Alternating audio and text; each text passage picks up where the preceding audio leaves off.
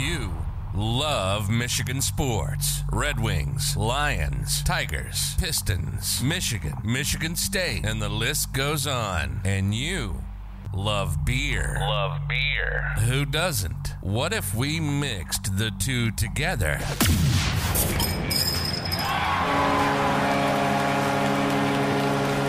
This is State of My Sports. We'll talk everything Michigan sports, like only we do, and then we'll down our fair share of beer from a local brewery, grading the beer throughout the episode. So pop a cold one on your end, and we'll get busy on ours. This is the State of My Sports. Thanks for checking out episode 108 of State of My Sports. Today, it's myself, Ryan. That's us today. It's just us? John working behind the scenes. His mic is going to be open pretty much the whole time, so you will get to know him a little bit more than usual probably. But today we're going to start out talking USFL. That got bought out by Fox. We're going to talk a little about that and how it can be successful. We're going to talk Michigan sports when we jump over to the Red Wings. Mo Sider finished his, I think, second professional season off with a bang. Very good. Talk a little bit about him and set some priorities basically for the Red Wings offseason. Dan Campbell, we're going to talk a little about him. He's getting some national attention with some of his comments. We're going to talk if we like it or not. And also the Lions actually already got their first L of the season. I don't know if you know that. Well, but I'm curious. Yeah, I kind of want to know if what you you're guys talking want to know about. what I'm talking about, tune in for that. We're going to talk about some Lions. We're going to finish with the hop segment is going to be our first player profile. Something that we've been talking about, trying to get people more familiar with players that we think are important to the rebuild or trade deadline, whatever it is. Just get to know them, kind of deep dive into certain players. We're going to talk about Tarek Skubal of the Detroit Tigers. So excited. That'll be fun. And I've just kind of gone off the rails here. I haven't even looked at my sheet yet, so I'm going to try to pick up here with Betting Hero. Oh, you're doing so well, too. Our Betting Hero segment, we're going to talk about our adopted playoff teams. I mean, we're getting down here. Final Four could be set for the NHL here soon. A lot of teams eliminated in the NBA now. We're going to catch up on that. We're going to talk about some of the over-unders set for Michigan State. We got a lot to go here. Wow. And of course, we're going to grade some Michigan beer. Already introduced everybody. I hope you guys had, anything, John, you had injuries galore, it seems like. Have you been able to get back out on the softball field, or are you just kind of scorekeeper right now? I'm still keeping score. I opted not to play this week. I probably could have gone out on the field, but it rained Monday before the games, and I'm like... Yeah, you don't want to get on that slippery field. Anything. I mean, well, what is it? Hamstring injury, right? Yeah, hamstring. Don't mess with it. Quad, yeah. I got a lot of swelling and bruising still kind of hanging out in the knee and the calf, so it's still a little bit sore. I'm not in a rush, but yeah. I've been playing golf. Have you? Speaking of which, I saw a celebrity of the show out on the golf course this weekend. Who was that? Sir Mr. Micah Smith. Oh, yeah. What was the golf outing you guys were at? It was a veteran fundraiser donation. The biker group that put it on is called Forged by Freedom. A bunch of local vets in this biker group. Shane Nichols and Brian Campbell. Oh, yeah. They had a team put together through their boss at 616 Realty. Anyway, long story short, I got invited to play, and then paying at the registration table, and out walks Micah Smith of all people. That's funny. That's awesome. So he was there with some coworkers then? Yeah. Yep. So he works for Strain Electric. Yep. And they sponsored a couple holes. It sounded like Mike said. Yeah, and I think they had like at least like 2 or 3 foursomes out there, guys. Nice. Yeah. That's really cool. Ryan, how was your week? It was recital week. It was recital So that's week. why we're recording a day late. How did that go? I know how it went. Well, it was a bit of a roller coaster. Let's just put it that way. Yeah. It was quite a bit of work getting. So we had it outside. Had a bunch of work on Sunday leading into the week, just setting up the stage, getting everything set. We had a bunch of awesome opportunities to get this stuff for just like donated at a good price. Let's just put it that way. Yeah. So, but it took a little bit of manual effort to get that set up, and it was good. And then forecast looked promising leading up to it. We were all worried about the rain, and then it was like no rain, 0. I didn't see any percentages of rain at all leading into the day of. And And then 3 dances into the recital, the rain started, and it just kept picking up from there. So, yeah. Squeegee duty. You were there. Yeah. We had there were 2 squeegees. Thank you very much, by the way. Hey, my squeegee, that's the most action it's had since I bought it. So. Sam went and got a squeegee, so that made 2 squeegees. And we were definitely on that squeegee duty the rest of the time. Made it through with the little kids in the rain underneath some like little tents set up on the stage, and with a whole bunch of towels and a lot of work and a little bit of chaos, but it was good. And then by the end, we had the tarps off there. It was perfectly dry. The girls were dancing. Yeah, they were doing their one-armed cartwheels. One-armed cartwheels. Whatever they talk about. And yeah, it were making me nervous every time they did it, but right. They pulled it off. Overall, I think everybody's just relieved that it's done. Yeah, I mean, when we set up the stage on Sunday, and I thought for sure I was going to be just focused on the stage the whole time. Like, this thing's going to collapse. This thing's going to collapse. And by the end of it, I was like, I didn't even have time to think about it. I know, we didn't have time. I was watching puddles just puddle up. I'm like, that's the puddle I'm going for Yeah. as soon as this song's done. Like, it was so funny. And nobody clapped for us, but... no. There were a lot of standing ovations. We had way more stage time than anybody else out there. And nobody clapped for us once. And we didn't even get a thank you, I don't think. One little girl thanked me, and I was very happy about that. I wish I would have known which one it was, so I could have thanked her. Well, yeah. I didn't know I was gonna have to thank her, but she was the one that meant the most to me. Thank you for thanking me. Exactly. Help me help you. No, so that's good. So Kyle's gone, Mike is gone. They pretended to have something going on today. I don't know what it was. Not worth asking, I'm excited that we finally get our chance to shine here and talk a little bit. It's right? good, right? Yeah, those guys constantly get in the way and just steal my airtime. Yeah. So I'm excited. They're so long-winded. I'm sure there's gonna be a really short non-sports episode, right? Yeah. Like I'm honestly really excited about not them not being here, but the fact that like we're not going to get any dirty looks. Like, hey, wrap it up, Sam. Or any. I got the whole the thing here. So if we go too long, the jaws fade. Yeah, that's on me. So that's not going to happen because I want to keep talking. This could be like a 3-hour episode. Uh-oh. But is that the sun coming up? Right, exactly. I hope it's gonna be one of those. But I think it's gonna be a fun one. We're gonna touch on pretty much everything. So it'll be really fun. Before we get into our topics, there's some big news going on. It's not fun topics, not anything fun to talk about. The whole sexual assault thing going on with the Michigan doctor. It came out around 2:00 today that Bo Schembechler's son is actually going to have a press conference tomorrow, and the rumors are that he's going to come out saying that his dad knew a lot more than what he put on and all that stuff. It would be really fun to talk about right now, or really important to talk about on a day like today. But when that happened, I was just like, let's just wait. Let's wait and see what gets said, not speculate what's going to be said or anything like that. Well, that's not the type of show we are. So I thought it would be better to just wait it out. We're not going to duck it. We're going to talk about it at some point, probably next week if enough comes out. But I just wanted to point that out that that's really big news, and it could really hurt the University of Michigan, which is one of our obviously favorite teams here on the podcast. So we're going to touch on that as soon as we know a little bit more information. A lot of comments coming out. It's just not worth speculating and kind of getting into what ifs and all that stuff until it's time to. You're absolutely right. Yeah, not even worth having an opinion yet. Let's let the facts lead our opinions. Exactly. Yep. That's kind of my goal with it, and we will try to touch on it. But it's fairly new for people that haven't been paying attention. I want to say it came out around February last year is when it all kind of started. It's kind of been swept under the rug for the most part, but a lot's coming out over the last week, and it's going to become probably one of the biggest sports stories in the country, I think, unfortunately. But once we know a little bit more, we can give our true opinions. But one thing that's a little bit more fun to talk about is the USFL. And for the people that don't know what the USFL is, United States Football League, they were, I want to say early 80s. They had 16 teams. I don't know all the facts about them because I was -5. I don't even know, but then they merged with the NFL, and the fact is that Fox bought the USFL rights along with all the teams, and all the team names and stuff like that. The original teams, yeah. So they own all that. Fox does. It sounds like 2022 is they're gonna kind of revamp this league.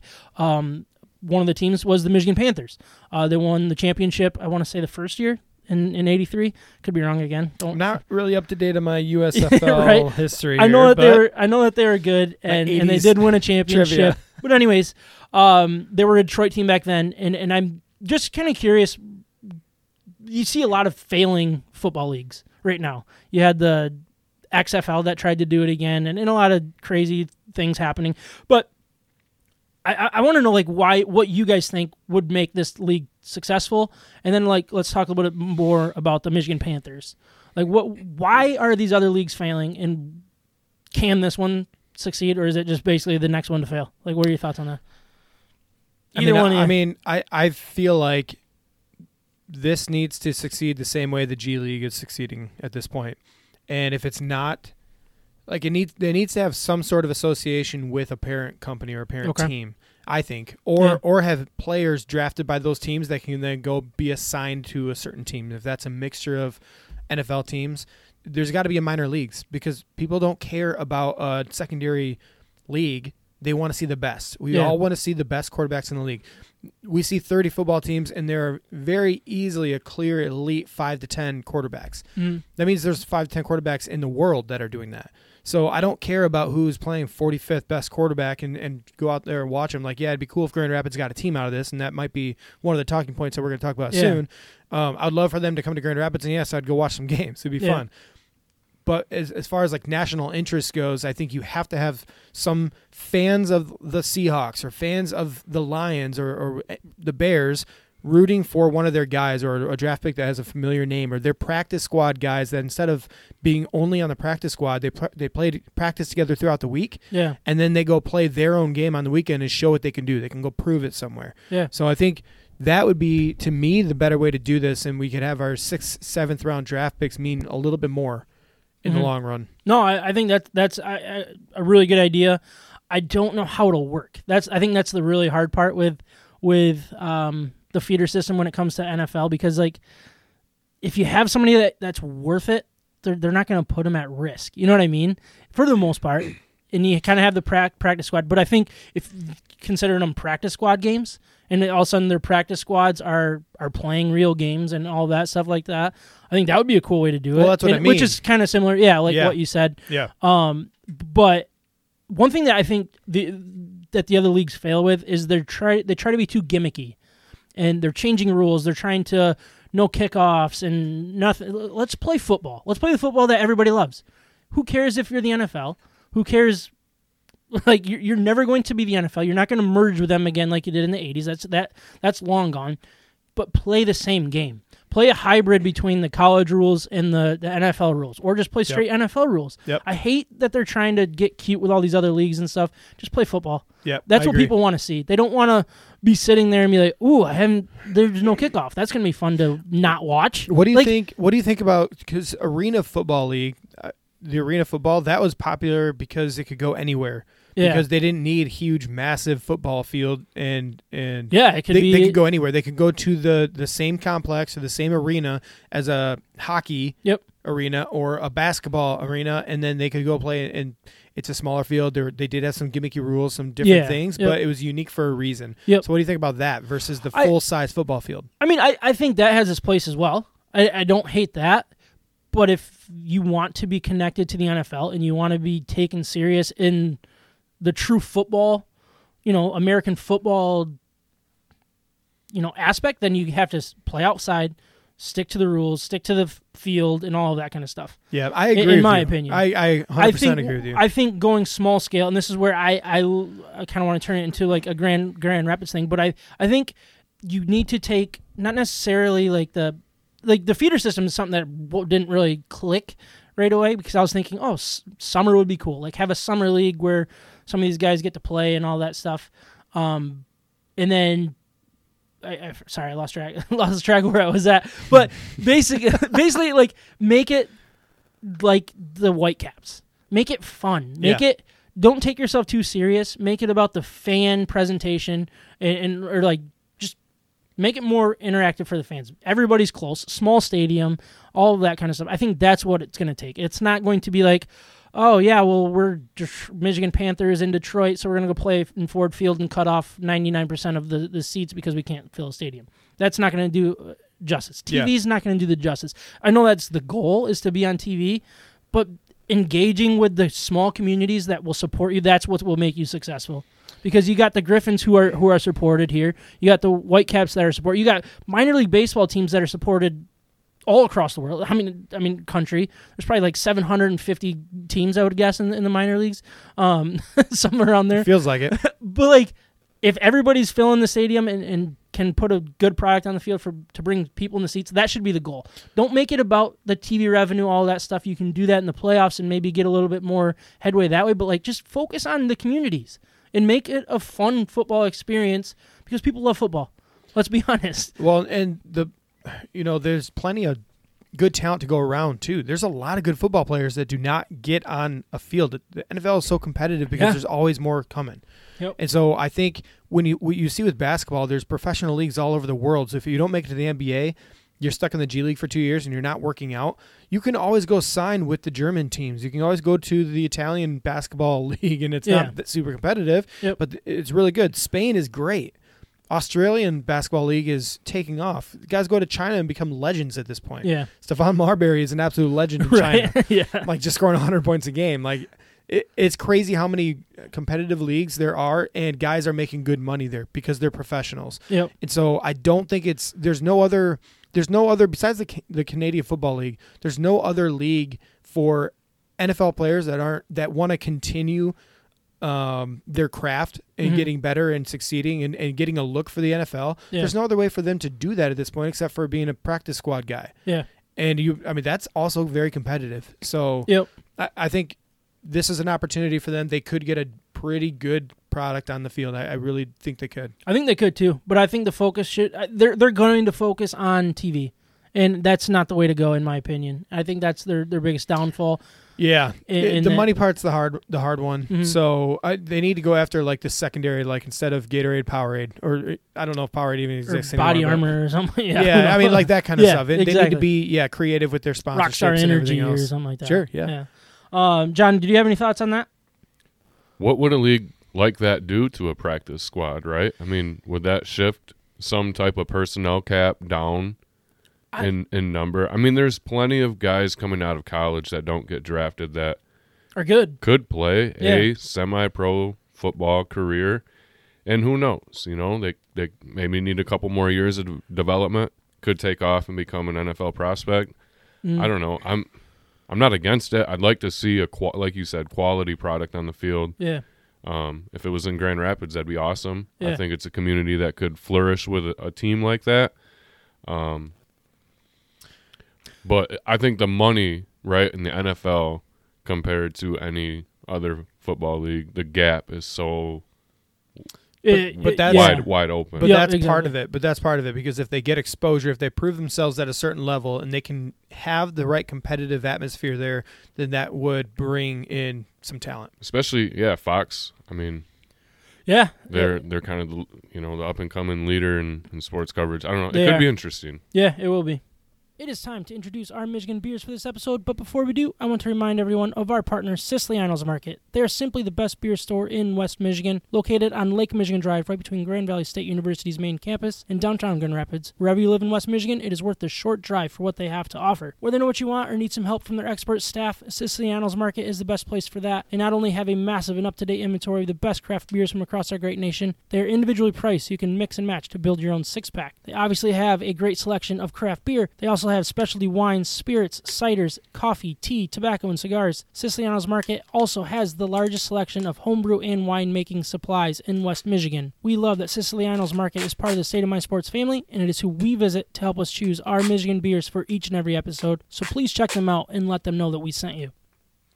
All right, so I'm drinking from Upper Hand. Why'd you just do that? You just ripped off. I always do it. If I notice it's a sticker, I rip it off because I want to know what's below it. And then nice. I feel like this is actually going to be a cool thing because it says, congratulations, you've discovered our secret. So hold on, let me introduce the beer, and then I'm going to look into this while you guys introduce yours. But Upper Hand, it's called Next Up. It's their hazy IPA.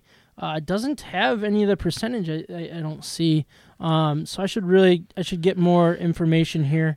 Here we go. 6.5% alcohol by volume, which is actually pretty high for a single IPA, right? Maybe not. Yeah, pretty standard. But yeah, so far so good. I'm a really big fan of this, and I really don't care about introducing this right now. I'm really curious what's going on in my can. So, John, you're gonna be jumping in, giving a beer grade today. So what are you drinking? From Perrin Brewing Company, local. This is the Rosalaire. It's a Flanders red sour ale aged in oak. Little intel. This Flemish-style red ale was brewed using a mix of wild yeast and bacteria as part of our sour program. Every other year, we create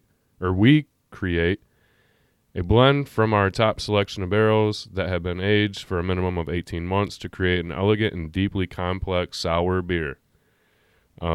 First taste, pretty good. I'm looking forward to enjoying the rest of this one. Nice. Yeah, I was curious about that one. Barrel-aged beer. Sour. It's sour. Yeah, that's interesting. I wonder if Eric had anything to do with that one. Our old friend Eric from... Probably had something to do with it. I'm assuming so. Probably helped. All right, keep going because this is really... I'm really excited about this. Do you know what this is called? Zion. Zion. Really? Yeah. Oh, Z-A-O-N. Nope, Z-I-O-N. Oh, Zion. whatever. I can't read this. All right. All right. It's creative and I'm not, so it bested me today. All right, Zion. This beer is it's actually a collaboration between City Built Brewing Company and Arvon Brewing Company. So really, really cool. It's a very powerful, very strong DDH triple IPA. It's a 10%.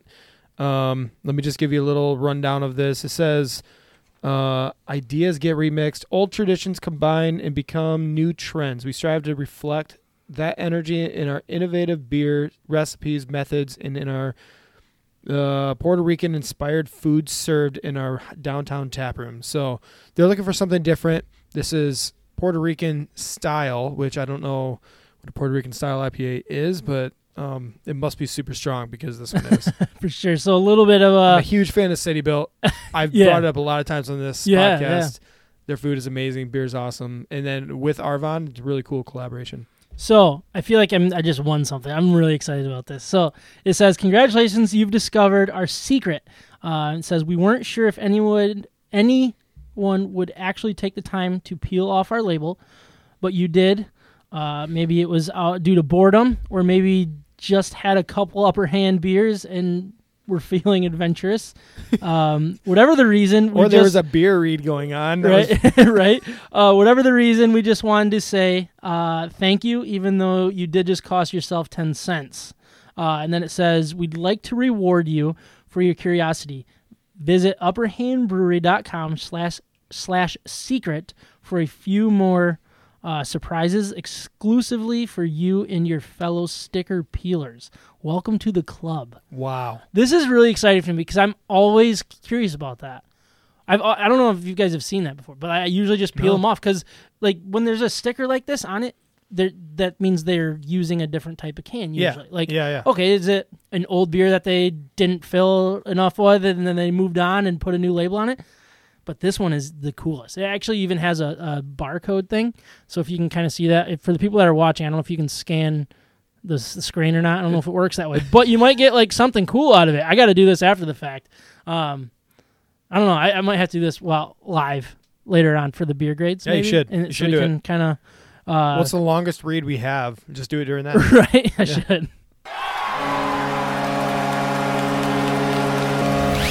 From the Red Wings to Michigan State, we're talking about it.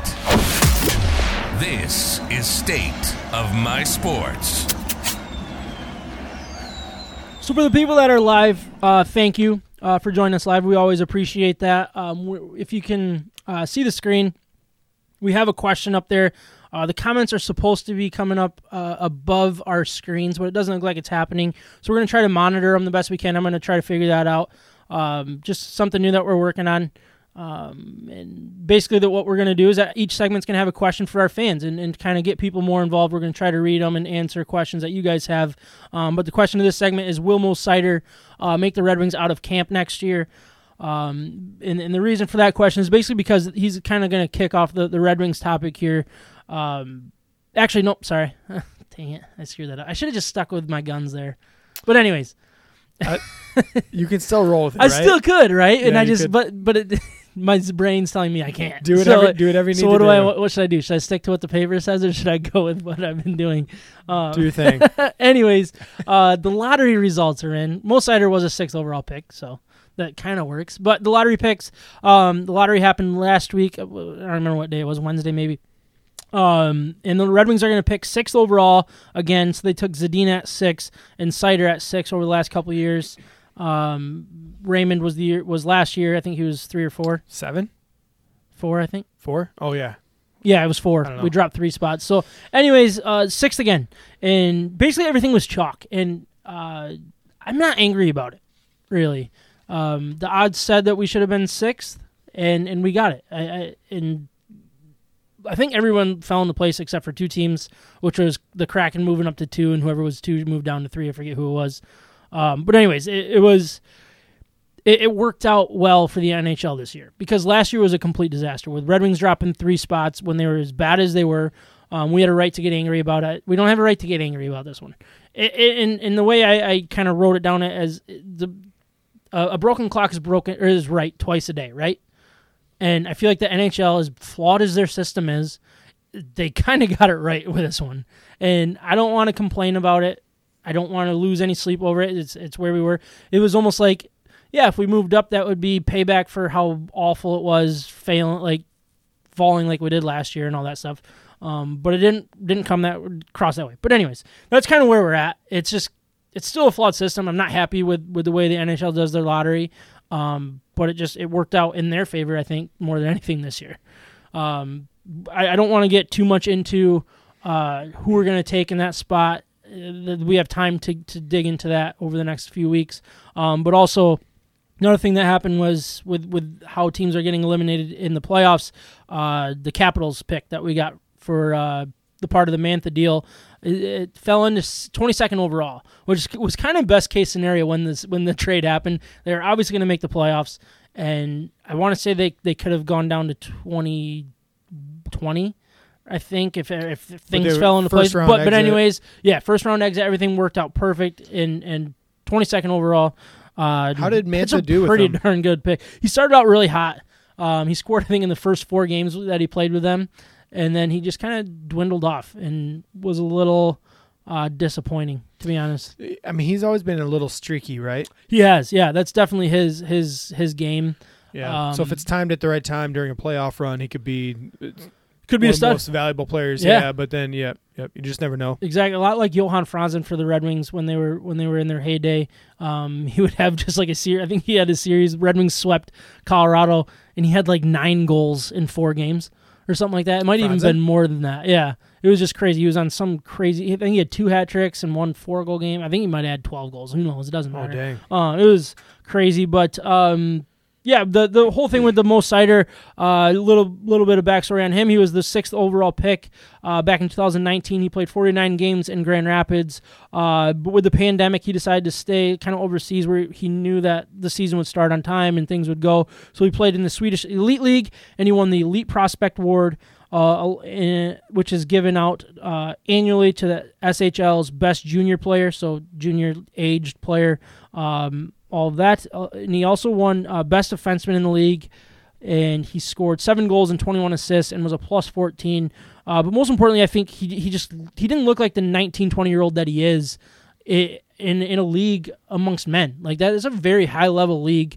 I would say probably number 3 behind the NHL, KHL, and then you got the Swedish Elite, which has a ton of talent. And the awards that he won, you look at past winners, studs in the NHL right now. Elias Pettersson was one. Sorry, the other names escape me right now, but I remember reading that one, and there was a few more that were just like, man, these guys are good players in the NHL now. So it's nice to see.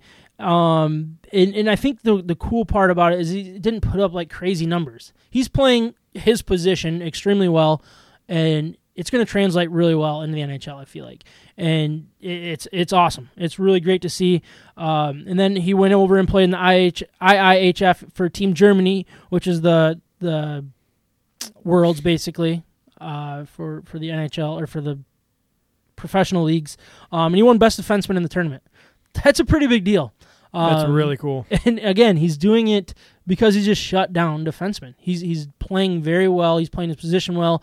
If you're winning awards like that at that age and doing it without scoring, that's a big deal. That tells you something, and it tells you that he's making the right plays and he's playing his position really well. And again, I just look at it as he's going to play. So the question here is will Mo Seider make the Red Wings out of camp? I don't think there's any question. Where the Red Wings are defensively, and then you have this guy who can play his position really well, and he can play a lot of minutes while he's learning to become an offensive player. You know what I mean? And kind of groom that way as well. So you were saying that you think he's going to be with the Wings next year? Yeah. And where do you think he falls in line with their current defenseman then? I think he could be a top pair, honestly.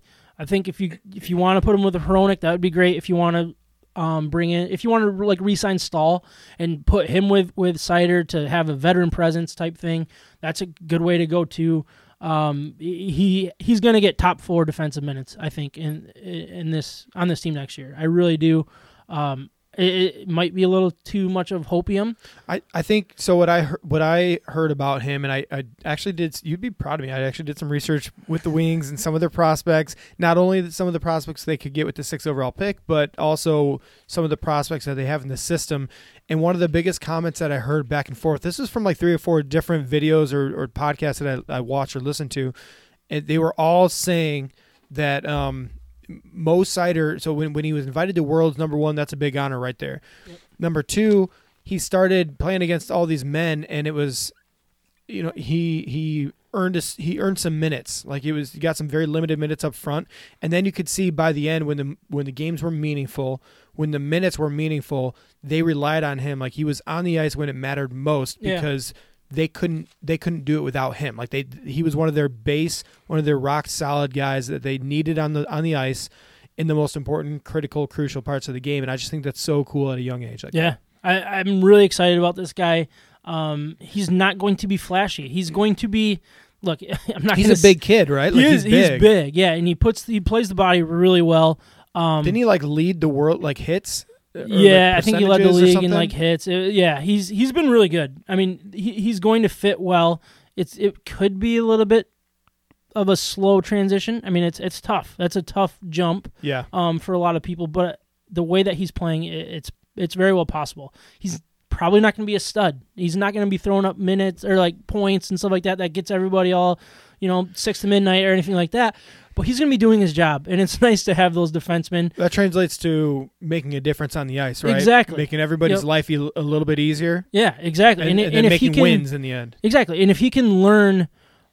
So the key with defensemen is you always want them to become offensive defensemen at some point to an extent. And the thing is like let's look at Cholowski a little bit. He's more of an offensive defenseman. Well, he's not learning very well on the defensive side. That's been a major issue for him, which is hurting his minutes. That's keeping him in GR rather than playing in the NHL. Where Seider, he's already good enough at the important side for a young defenseman. His main job. Yeah. He can learn the offensive side as he goes while getting really important minutes, key minutes, a lot of minutes throughout the season. So I think it's going to be a really easy transition for him. As easy as it gets, I think I should say. I mean, it's never easy, but could be really exciting to see. And then I did want to lay out a couple other keys to the offseason, I think, kind of a checklist for Yzerman. In my opinion, I think the biggest thing is re-sign Jakub Vrana. He was part of the trade with Mantha as well, and he came over. He almost led the team in goals in the limited amount of games that he played. That's hilarious. Which is or embarrassing. Terrible, yeah. Depends on how you look at it. But he was a stud. He was exciting. He was everything we wanted Mantha to be. I think I liked Mantha, so I shouldn't say that. But he was prettier. Mantha, I guess if you say. What a return! What a return! I mean, Great with return. The way he played, along with all the draft picks and everything, couldn't have asked for more. So he's a restricted free agent. You got to get him re-signed. He got paid $3.35 last year. He'll probably get a little bit of a raise. But But it'll be interesting to see how Yzerman treats him in this, because obviously he's valuable to the rebuild now. But how valuable is a guy that just got traded? It'll be really interesting to see how all that pans out. Hopefully they don't go into arbitration or anything like that and just make it happen, you know? Yeah, it might give a little insight to where Steve Yzerman thinks this franchise is. Really. Yeah. If he invests in them, then he thinks they might be a little closer than we think. Exactly. And that's part of, I think, the key of this offseason is, I mean, what direction does Yzerman want to go? I think he has set up this organization perfectly. They have tons of draft picks. They have a lot of young guys that could kind of be crossing that line from AHL to NHL or a bigger jump, if you will, but become important in the NHL world. And so you can just trust that and just stick to the plan and stay passive and collect the draft picks and all that stuff. Or you can turn these draft picks into now players. And by that, I mean, have a blockbuster trade on the table. I mean, Jack Eichel's on the table. Is that something you want to do? Are you interested in it? He's set up to do that if that's what he wants to do. He also can go out and spend a little money on some unrestricted free agents and be aggressive that way. He has 3 options. There's so many, and that's a great thing. He has set it up so that he can do whatever he wants for whatever reason he wants. And in my opinion, it's just trust him. I mean, I know as a Red Wing fan, and a lot of people say, well, you just trust him because he's your captain, you know, he's the great Yzerman that everybody grew up watching. Until you say yes, absolutely. Partially, but it's also because of what he did in Tampa. He has proven to be a good GM. He's trustworthy, and I think he has, as hard as it is to say because it's been a rough few years, he's sped up this rebuild more than I ever imagined he could because of the savvy moves he's made. And this is a key offseason because he could say, all right, Blashill, I'm going to trust in you. Let's go for it. And we're going to learn a lot about you this year because we're going to invest in the team and be ready to win. Look, they're not going to contend for the Stanley Cup or anything like that, but they could take a massive step forward and be competing for that last playoff spot. And just making the playoffs is valuable in this league and you can turn anything, you know, like anybody can beat anybody in the NHL playoffs. So it'll be really interesting to see which way he decides to go, and how obvious it'll be. And then they need a goalie, right? They need a goalie. Yeah. So Bernier, his contract's expiring. You have Greiss still on contract for 1 more year. You got to find somebody. And possibly Jesper Wallstedt. Is that the draft pick? Yeah. Yeah. That is a lot. A lot of people are talking about that for the first round pick at 6th overall. We'll get into it, right? I don't want to take a goalie that high, but if Yzerman decides to, I'm sure he's right. Highest rated goalie to come out in some time. That's what everybody's saying. Yeah. I wouldn't mind that. But anyways, that's kind of where I'm at with the Red Wings. Yeah, I don't know what else. You got something on your mind though, something. I gotta comment. If it's craft beer in Michigan sports, we may not be the authority, but we love both like a fat kid loves cake. This is State of My Sports. What happened on that? Was that Mize? Yeah, Casey Mize gave up a 3-run bomb. It was, oh boy, what was it? It was double, single, first and third, and then Seager hit a bomb to right. Seager? Yeah, he left one up and he tattooed it, but he crushed it. Dang, well, that sucks. It's all right. But we're going to talk a little bit about the Lions. So it looks like the comments aren't coming up right, are they, John? I haven't seen any. Yeah, well, we have a few, but it's not coming up the way that we expected it to, and I got to figure that out. Well, you asked them to talk about hockey, right? I did, yeah. Yeah, so we're going to move on to football before we move on to comments? Well, there weren't comments about hockey. Thanks for pointing that out. My bad. But anyways, Detroit Lions. So Dan Campbell is the new head coach, and he's gotten a lot of attention. And some people might say it's for the wrong reason. Some people might say it's for the right, and it's hard to say. I mean, basically ever since his kneecaps and the pet lion that he talked about, this latest one is he wore a helmet to a press conference. Yeah, F1 series, right? Yeah. Helmet. Yeah, they had like a little race going on outside of Detroit. So he thought he's like what do they call it? The Grand Marshal or Yeah, something? drives around probably in a Corvette with a flag out the window. Exactly. I thought it was like Grand Ambassador, but I think Grand Marshal is probably it. Yeah, so he's going to be the pace car driver. I think is probably the I don't know if they have that in F1. Doesn't matter. Anyways, he wore that to start a press conference, and that got a little bit of attention. And it sounds like the national media, at least certain parts of the national media. So like Barstool loves this guy because but they're it almost feels like they're laughing at him in ways. But so I don't know. Well, Barstool, you mentioned who's the guy with the podcast that Pat McAfee? McAfee, he's like a legend to Pat McAfee already. And I love, like, did you see him when he was on the show? Did you guys happen to catch that one or no? No, I didn't. Oh, I recommend it. It's so funny. It's so good. And they're just like, look, you're a real dude and we appreciate you. And you're like, you're everything a coach should be. And most of all, you're intense. You want to win and you want your team. You're energetic about your team and they appreciate that. Yeah. So the question for this segment for the fans that are watching live is will Dan Campbell succeed? Can you just call him Campbell? I don't know. It's Dan Campbell. Is it Campbell? Yeah. Okay. You're used to Brian Campbell. I switch it. Yeah. Campbell. Campbell's, Wait, which one is it? Campbell or Campbell? Campbell, like Campbell soup. Campbell soup, yeah. Okay, Yeah. all right. Put him on a can. It's going to take me Kneecaps. some time. But anyways, I mean, will he succeed? And I know it's a pretty nobody really knows it. Anyways, I know. But I mean, so I did want to bring up a comment from Colin Cowherd and Joy Taylor. So this is their thing. They've kind of been against Dan Campbell. Nice. From the beginning. And this was what this chick said. Sorry if I shouldn't have said chick. This is what she said. This is professional. And this is not a joke, she said. This is what she said about Dan Campbell. I'm not somebody who takes myself particularly seriously, but there's just things I don't want jokes Would about. Belichick do that? Would Bill Walsh do that? Would Honestly, Sean McVay? the first thing I thought was Brian Flores would literally never. You know who thinks that's funny? Dumb people. Here's when I think that's funny.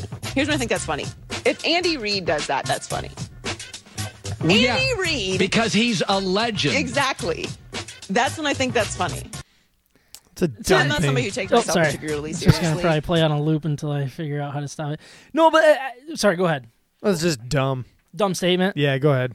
I'll give it to you. It bothers me that they are being so hard about it because look, why can a winning coach do it and not I feel like it's a coach can act like this or a coach can't act like this. You know what I mean? It's not a winning coach can act like this, but a non-proven coach can't. You know what I mean? I don't think that's fair.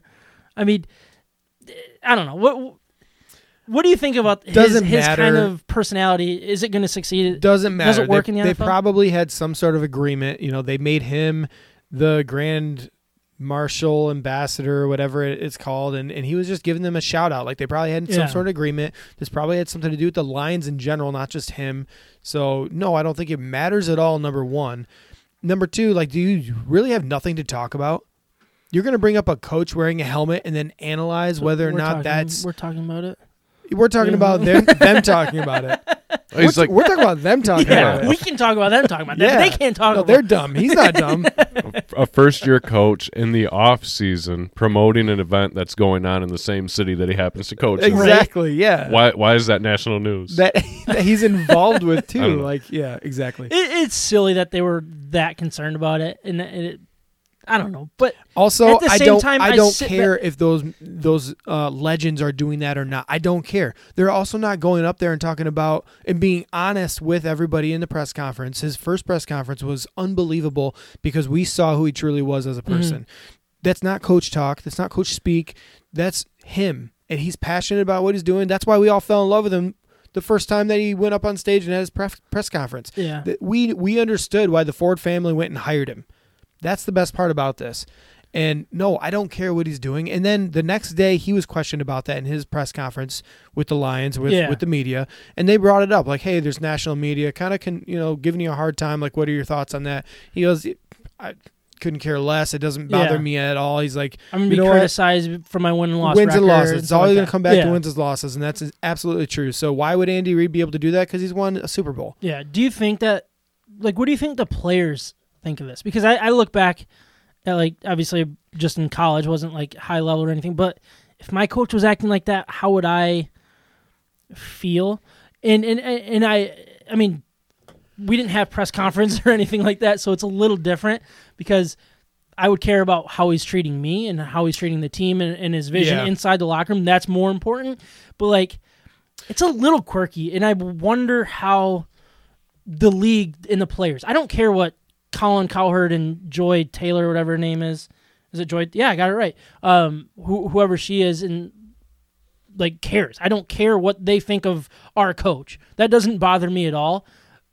But I care about like the perception, and not from the media, not from anybody but the players, and how the league will look at them. Because I don't know another coach that acts like this. Okay, but I wanna give a little perspective to this too, because this just tells me that those guys have never actually taken the time to watch his press conferences. They never listened to him.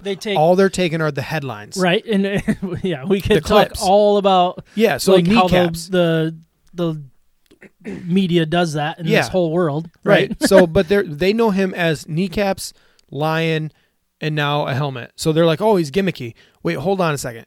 Is he gimmicky, or has he been talking the whole time about changing not only the culture of his football team, but the city in general? Yeah, we had a comment basically. Sorry, but go ahead. Basically, it's like they're trying to change a culture, and acting like this is part of it. Is that? And sorry if that interrupted you, but I wanted to make sure that the comment got out. Yeah, there absolutely, and that's from Bob Karen. To go along with that. Yes, it's about the culture, and they're also relating it to the city. He came from New Orleans, where they rallied around a team during a hurricane, during a recovery, and it was all about the city. The players rallied around the city, and the city rallied around them. Yeah, and they wanted to connect as much as possible to the city. That's what he knows, and so he has history in Detroit. He knows how this city is with him, with his team, and yet the team has let them down year after year. So I think this has more to do with him talking to us and getting the city or the state involved in the program and the team than it does worrying about the national media or being gimmicky or trying to, get his teammates or his team, pumped up. These are NFL guys. He put together the coaching staff he did. He doesn't need to get them pumped up. He's got a whole crew of ex-NFL players to keep them in line and know how that locker room is going to work. Point. Yeah, and if he's got to be the one people are talking about, he'll take that brunt, He's probably doing it on purpose. Yeah, there's a really good chance. John, do you have any thoughts on what you think about?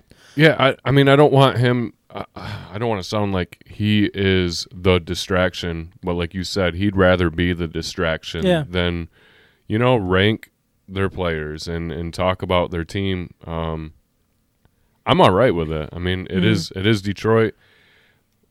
Personally, if my coach, I could look up footage of him playing football on the football field and he came in and acted this way, I'd take that any day over a coach that, I was a glory athlete back in the day. But there's no footage or stats or anything on the guy, right? He's a fluke. He's a fake.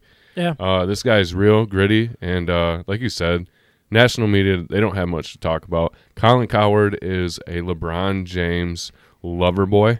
Yeah. And he's out of the playoffs, so this is probably his number one thing to talk about right now. It's just to pick on. He picks on the teams. Cleveland. He's from Cleveland, so like Detroit is across the border. Like it. Who's worse? 0-16, 0-16. Yeah. He's just out there to get us. That's it. Yeah. He got my attention, or they did. I wasn't too happy about it, but at the same time, it made me question it a little bit. But anyways, so where are we in the season? I mean, what month is it? Is it June? Yeah, it's June. So the season hasn't even started, but the Lions, in Lions fashion, got their first L. I just realized where this is coming from because I just now looked at the picture. And for the people that are watching live, the L is a hat. I get that you have an L for the lion behind the lion, but Lions fans, knowing who we are, what we've gone through, I look at that hat, I'm like, the losing Lions. The big old L is that is just typical Lions, in my opinion, to have a hat that has a big old L on it, because that's just most of our Sundays, right? They might discontinue this because of that really quickly here. So this could become like a collector's item. You should go out and get it. I'm curious if they're not happy about it, because it's just like, I mean, it's funny. I don't funny. care. It's a cool looking hat. It's not the worst thing, but it's just the L. I'm probably gonna get the one with the W, but the W, yeah, right. For John, what Lions. did you think about this hat? Is it a miss? No, I hope every team in the league has a letter behind their logo. I haven't dug into it. I'm seeing this as the London Lions right now, and I don't like the looks of this whatsoever. So they're going to be the team that moves to London? I would burn this hat. Yeah, I'm not a fan of it. I mean, if you go burn all the hats and I have the last one, then I'm saying collector's item. Okay, let's do it. But they're not moving to London. I thought it was funny the way that it's just like L is for the losing Lions. It's just like it is pretty bad. I agree with you there. It's time to get into our main topic for episode 108, but before we do, I want to remind everyone that the Hops Brewing Company and Cafe is open and pouring some of the best craft beer in West Michigan. Their revamped food menu, rotating taps, cider, wines, everything. They have whatever you want to drink. They have seltzers, too. The Hops is perfect for whatever you have going on, from dinner with a family, late night drinks with friends, and everything in between. The Hops is becoming a staple in the West Michigan restaurant community, and that we highly recommend to our friends and listeners. The Hops is the official brewery of State of My Sports in 2021, and if you mention State of My Sports, you'll get a nice little discount off your first beer. They also have Mug Club Night coming up. I did not write down the date, but anyways, if you're interested in becoming a Mug Club member, for any local brewery, we would recommend the Hops for that. You're going to get a T-shirt, you get your laser-etched mug, you can put whatever you want on it, and let them know that you came in there and because you heard of it on the podcast. So we're going to get into some Detroit Tigers, but in particular, Tarik Skubal. He's becoming an important name in part of the Tigers rebuild, and I really like the idea that Ryan came up with. Just kind of let's get to know a lot of the players and a little bit more about their backstory and what makes them successful, what makes them part of the organization. So we're gonna basically just start out by talking a little about Tarik Skubal here. He was born November 20th, 1996. Man, does that make you feel old or what? Yeah, no kidding, man. He's 24 years old in Hayward, California. He's 6'3", 215 pounds, lefty, right? Yeah. Left, actually. But anyways, Skubal attended Kingman Academy of Learning in Kingman, Arizona, and played college baseball at Seattle University. He missed most of the 2016 and 2017 season after undergoing Tommy John surgery. Despite the injury, he was drafted by the Arizona Diamondbacks in the 29th round of the 2017 Major League Baseball draft, but did not sign and returned to Seattle. He was then drafted by the Detroit Tigers in the 9th round in the 2018 draft, and signed and became part of the organization that we all love. And he's responded well, basically, from the Tommy John surgery. And it's kind of nice that that's already out of the way. Oh, right? Yeah. I mean, that's kind of the thing is like, all right, did they already have their arm episode? Because if they didn't, maybe we won't draft them yet. Yeah. Right? And and two Tommy Johns are really rare. Yeah. And they tend to be career enders. And actually, dude who's pitching for the Yankees right now is one of them. I don't know, that's come back from two. But yeah, absolutely. He got it out of the way in college, and then it started establishing him, and it cost, I mean, we'll get into it, I guess, but 9th round pick, which was pretty amazing. Yeah. I think the fact that he was a 9th round pick and what he's doing right now is pretty exciting. I wouldn't call it a steal, but it's important, I think. Yeah, I think what's cool about Tarik Skubal, like you already touched on it, he played in college.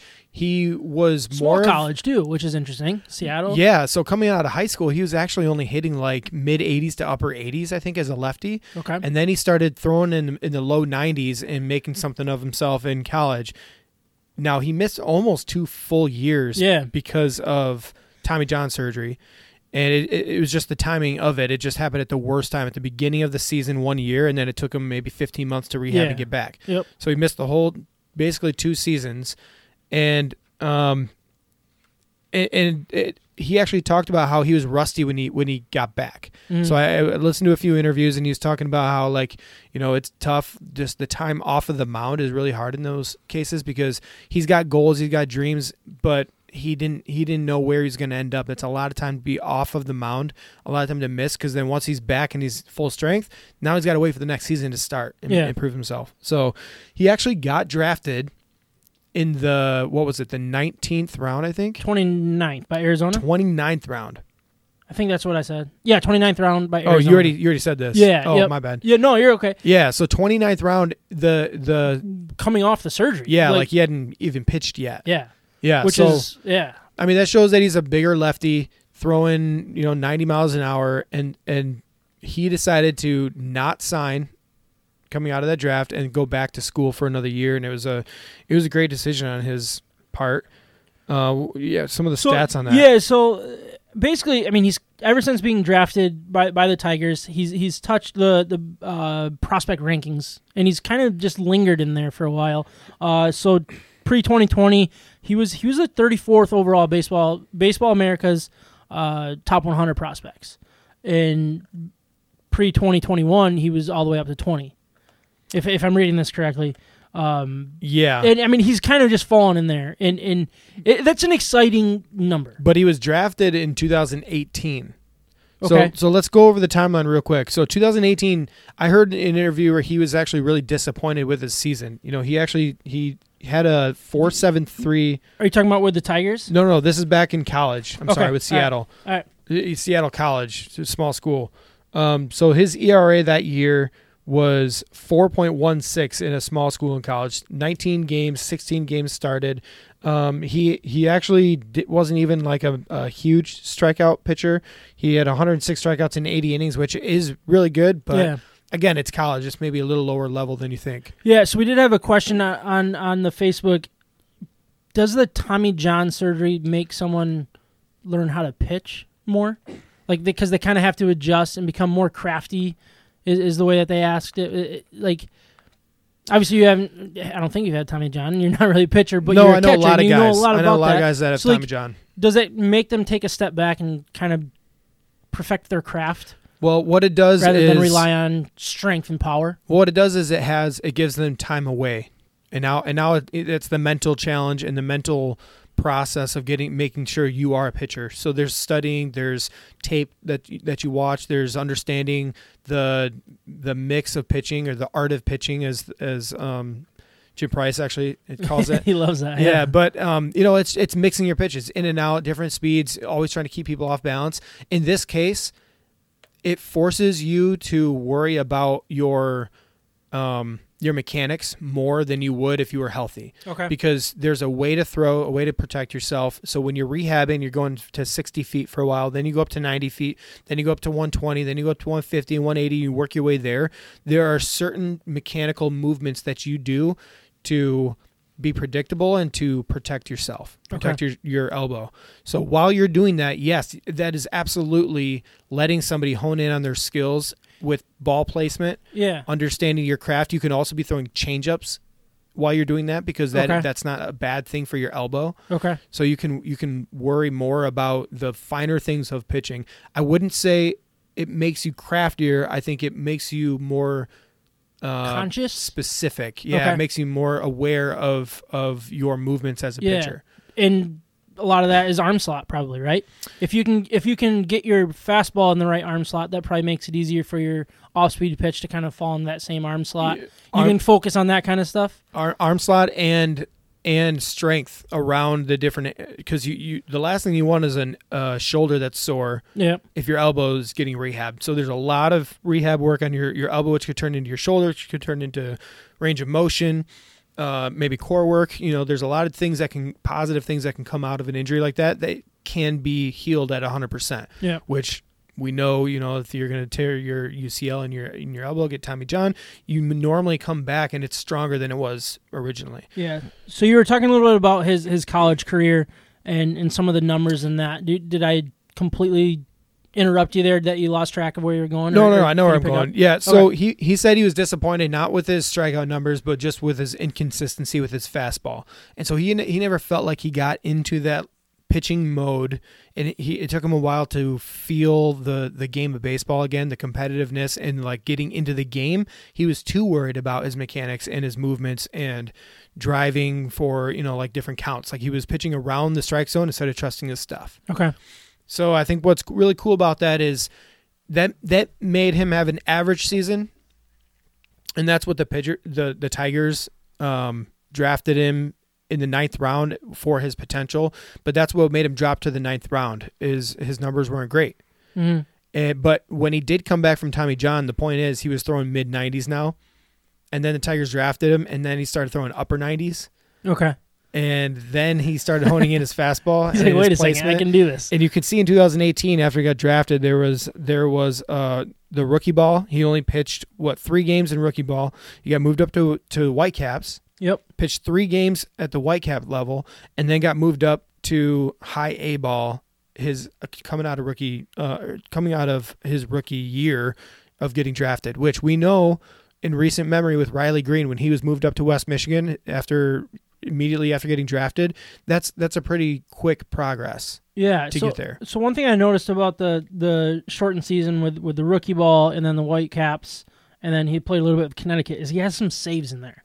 What is the point of like, he's obviously going to be a starter. You didn't draft him to be a closer. So like, is there a reason why that these younger guys are more of a closer in that scenario? Is it more like, do you know why they do that?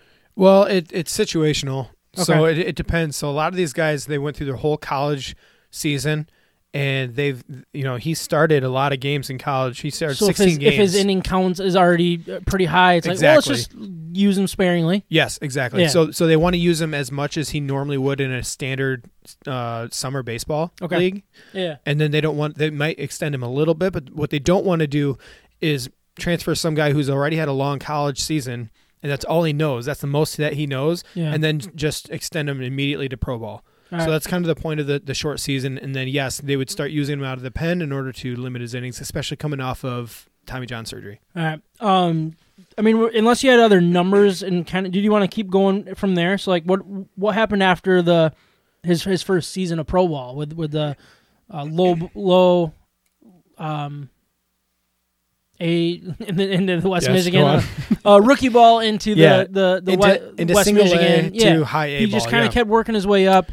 2019 he started with Lakeland in high A, and then he got it moved up almost immediately. Well, after 9 starts, I guess. Oh no, sorry, he spent 15 games in Lakeland. Okay, and then he got moved up to Erie to finish off the year. And Erie is Double A. That's where he was actually paired with Matt Manning, with Casey Mize. Casey Mize, when he was first drafted, right? Yeah. He was paired with Alex Vallejo. He was paired with the lefty we got from the Braves. Joey Wentz. Joey Wentz. That team was Turnbull still down absolutely there, or no? Stacked. Turnbull was not there, but Funkhauser was there. Funkhauser, okay. Yeah, so that was a fun team to watch. They won the championship that year for Double A for that league. And the biggest thing to come out of that is he actually won minor league pitcher of the year that year, I think, or him or Manning did, but I think he did. I think you're right on that. Yeah, so he definitely had an amazing year. He led all of minor league baseball in swing miss percentage. Okay. And I think he led all of minor league baseball in strikeouts that year too in 2019. 2019. So that was so he went from A to Double A. So I think these are total. He had 179 strikeouts and 122 and 2/3 innings. And look at his walks. Smokes. Look at his walks, 37. Yeah. Those are impressive numbers. So his whip is 1.0. 1.0. That's pretty solid. Yeah.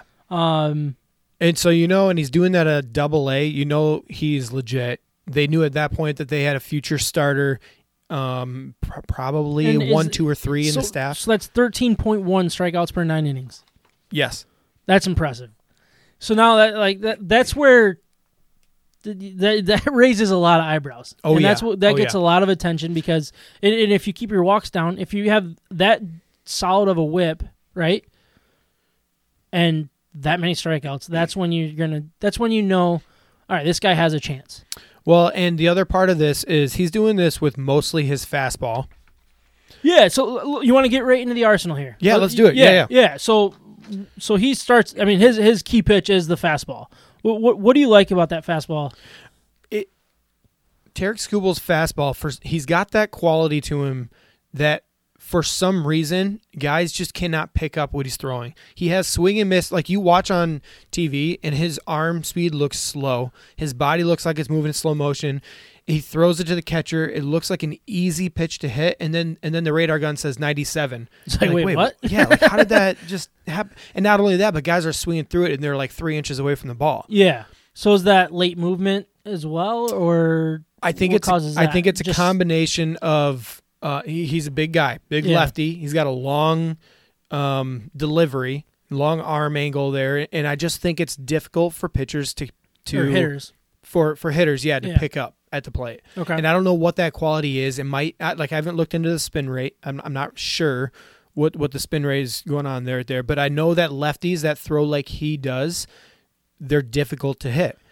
And I'm thinking of like a mixture between, I would say, like James Paxton, where he's got that like long, slow delivery, and somehow it's 95 plus, and then like maybe a Blake Snell that goes over the top. Actually, his career, I think, might mimic Blake Snell really closely. As long as it stays in a Tigers uniform and doesn't move. I'm yeah, okay with exactly. that, right? Yeah, we don't need him to go to the Padres here and be a stud over there. No, but I think no, it's good. Yeah, living with a fastball, living high in the zone with his fastball, and for some reason, again, he's got that swing and miss attribute to his fastball. It is his key pitch. It's his. It's an elite pitch. Yeah, so that's basically what I found in the articles. They said it's plus pitch / elite pitch. It's close to elite. This might have been an older article where I think, based on what he did on, what was that, Sunday? Saturday. 5 innings. 5 innings. 11 Ks. 11 Ks. Like, it's becoming elite. But they said the pitch is largely responsible for Skubal's 18.1% swinging strike rate, which topped all of the minor leagues in 2019, minimum 120 innings. That might be the stat that you were talking about with leading the minors. Because I mean that's a big percentage for swing and miss, even in this day and age for MLB with the way that the league's going. It seems like a good fit, right? If you have Skubal and Boyd going in the same series, right, starting 2 of 3 games or 2 of 4 games, right? Skubal, like, he changes the eye level, and I think his fastball kind of rises on left-handed hitters. Mm-hmm. And right-handed hitters are going to have a hard time picking on a ball that's coming across the plate like that to begin with. Yeah.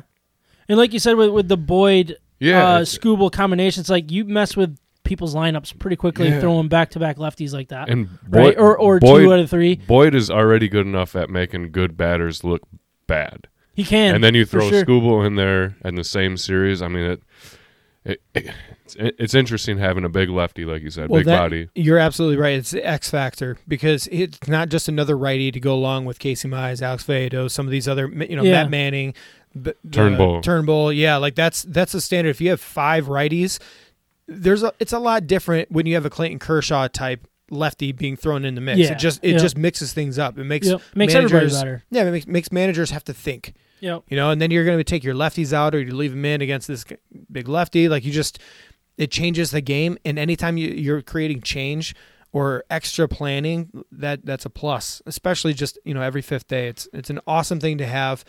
And that's what makes this 9th round pick. We talk about the Tigers rebuild and how easy it can be if you have first overall picks all the time. Yeah. This is a massive, massive win because in my mind, he still could be the ace of this staff for years to come. Yeah. He really could. Casey Mize could end up being the number 2 or maybe the number 3. Maybe the number 3. If Matt Manning can figure it out. I mean, he could be the I'm trying to think he could be the Max Scherzer to like a Verlander. Yeah. Like where they're both the aces of staffs, but maybe Verlander or Skubal is the kind of the dominant guy in the rotation. Underrated guy. Yeah, exactly. Because he might not be the fan favorite, but he's really good. Yeah, and I just want to bring up a stat. So after Saturday's outing where he had 11 strikeouts and 5 innings, the most recent rookies to accomplish 8 strikeouts in 4 consecutive starts is what he has right now. Again, 8 strikeouts in 4 consecutive starts. Wow. The most recent rookies to accomplish this is Noah Syndergaard, 2015. Thank you. Jose Fernandez, 2013. Yu Darvish, 2012. And Strasburg, 2010. Wow. I mean, that's great company to be company in. Right there. It really is. That just shows the swing and miss stuff that he has against major league hitters. It's a rare thing to do. You look at Casey Mize. We all love Casey Mize. He does not have the swing and miss natural ability that Tarik Skubal has, and I think it's from the left side. It's an amazing thing to do when you're in the middle of this rebuild. And again, 24 years old. So the key is the fastball. I mean, that's an elite pitch. He also has a slider, which falls in 84, 86 miles per hour.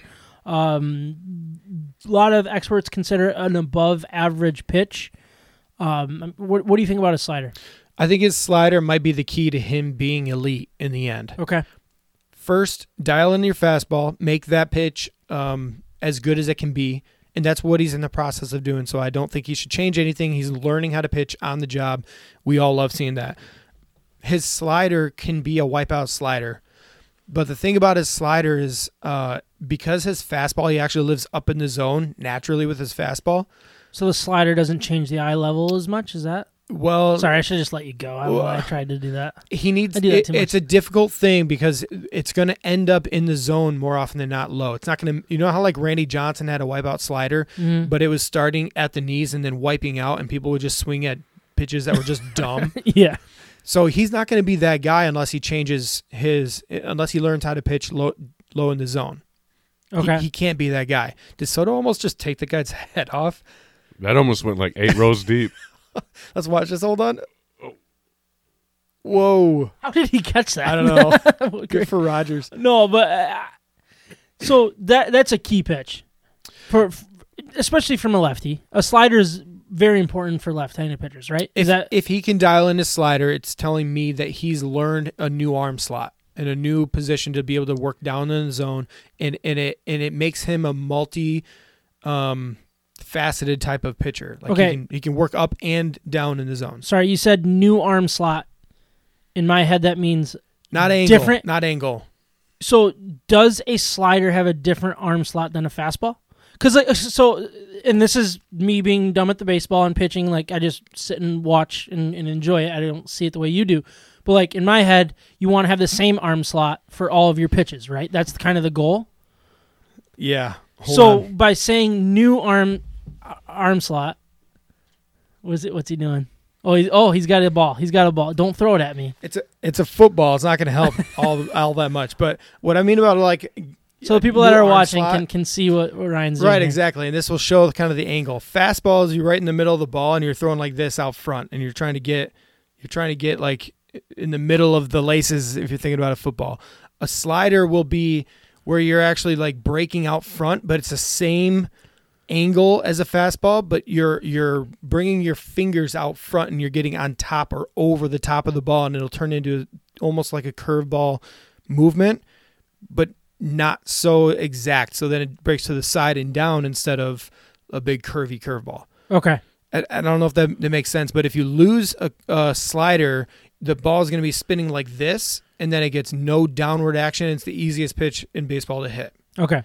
If you get hanging over the sliders, those are the ones that go in the seats. Right. And if you get over the top of it, it's going to end up spinning like this, and then it just breaks down at a fast rate, and it's almost impossible to see. Okay. So what I mean about him with a slider, if he can learn how to get that spin, that arm angle, and not fall underneath the ball like that, okay. You get out front with it over the top, that means that he's found that maybe that hand position or whatever you want to call it to work down at the knees now. Now he's got the high fastball and the knees slider, and he's going to be a stud. He's going to be amazing. Yeah. So he also has a circle change and a curveball, which are important to have.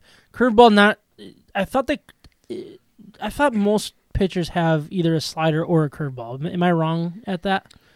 Like, I mean, a lot of guys have both. They do have both, but one's just depends. thrown. Like a curveball is thrown a lot rarer than the slider. Yeah, normally they have one main secondary pitch. So this is what I found is about the circle change. He said, good mile per hour separation from the fastball, but until he fully believes in it to throw at any point, it will not turn into a weapon. Yeah, and that I'm not too concerned with it. He'll learn it with time. Okay. I think he has good touch with it. He just doesn't rely on it right now. So the key is going to be obviously the fastball. And if you can dial in that slider, those are elite enough to be successful. And if you can trust your changeup, then that's just like icing on the cake. Yes. That he's that close. Yes, he's very, very, very close. And not only that, his curveball is pretty good too. Yeah. And here's the difference with the curveball. So the curveball works off of the fastball up in the zone. So that makes it so the where the hitter's looking at the ball, the eye level is still up. The slider is where working middle to down. Yeah. Okay. So because if you're sorry, no, I'm just gonna let you do it. So I don't sound like an idiot. No. So that arsenal that he's working with, again, he naturally works up in the zone with that fastball. That means that the first initial movement that the batter's eyes are going towards is up, and so he can work off that with a high curveball or with that natural motion of a curveball, which is up, or he can get him with a slider where it looks like it's down the middle and now it's at the knees, and it's still like. Everything just shifts up, and it's a new way of pitching. Everybody works down in the zone, but he has so many options with that high fastball, being so elite up in the zone. All right, so from what it sounds like, his strengths are his fastball, and he's an athlete, right? It sounds like he's a pretty athletic guy. What are some weaknesses that you think are holding him back from becoming truly elite? And I know we've talked a lot about arm slot and like perfecting the slider, but like so far what we've seen this year, why hasn't it turned into, I guess, better numbers? And that's hard to say when you just went 11 Ks in 5 innings, but I don't know. Well, take it from there. I guess. It's because of the inconsistency with his fastball. That's a hard word at this point. I'm drinking 10% beer right now, but inconsistency. So, all right. So I'm going to give you a second to gather your thoughts here.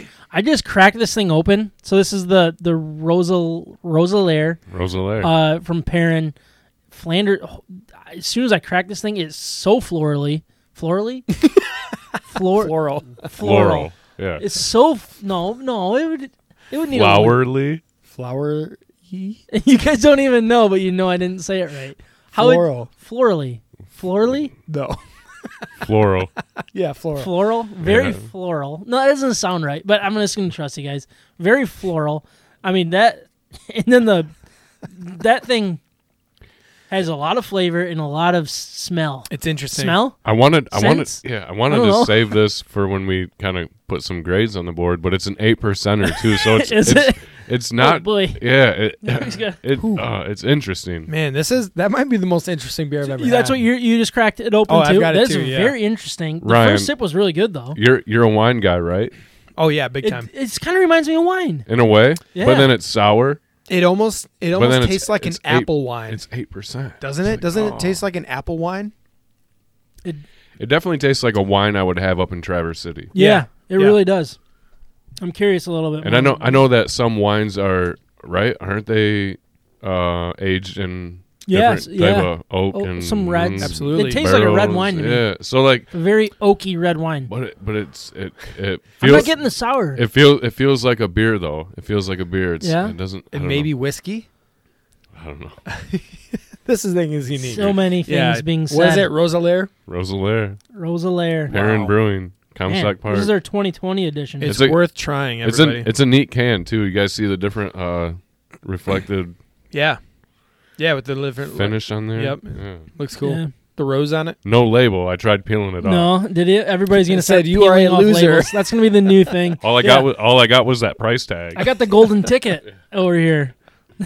All 6 of them. Anyways, I'm sorry. I just kind of weaknesses interrupted there. Yeah, weaknesses. Scooble. I think Scooble's weaknesses is he's still learning how to pitch in the zone. So he wants to pitch in the zone. He wants to throw strikes. That's very clear. If you listen to him in his interviews, he wants to be the guy that learns and doesn't mess up an 0-2 count. He doesn't want to go to 3-2 if he starts somebody off 0-2. So he clearly understands how important strikes are. Because of that, and because of his fastball rate at this point, hitters can get him over the plate. And so he's inconsistent with his fastball placement. That is such a common thing for rookies, for young pitchers. Mm-hmm. The fact that he's getting the swing and misses, that's the good part. But he will get tagged on occasion. You're going to see the home runs. You're going to see the big innings. And that's just him growing up as a pitcher. Yeah.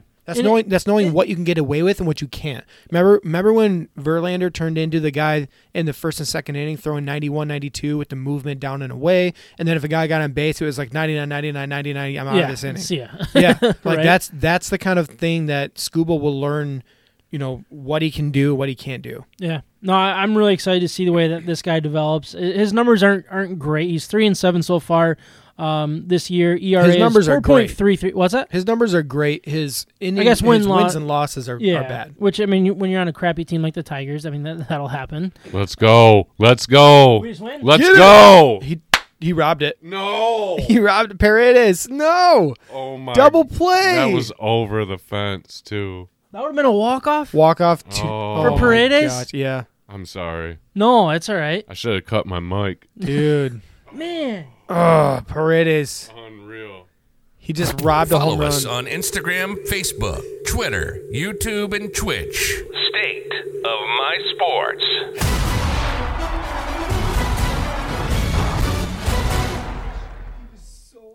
So that wasn't a change of subject yet. It was just more or less we just needed to get something other than us Whoa. talking about Isaac Paredes. We were talking about prospects, weren't we? Yeah, he's number 4 prospect. He had his first hit tonight. That could have been his first home run tonight. That was, oh my gosh. That Can was you like- imagine as a that was rookie, far. a walk-off? He just robbed that 2 feet above the wall. Yeah.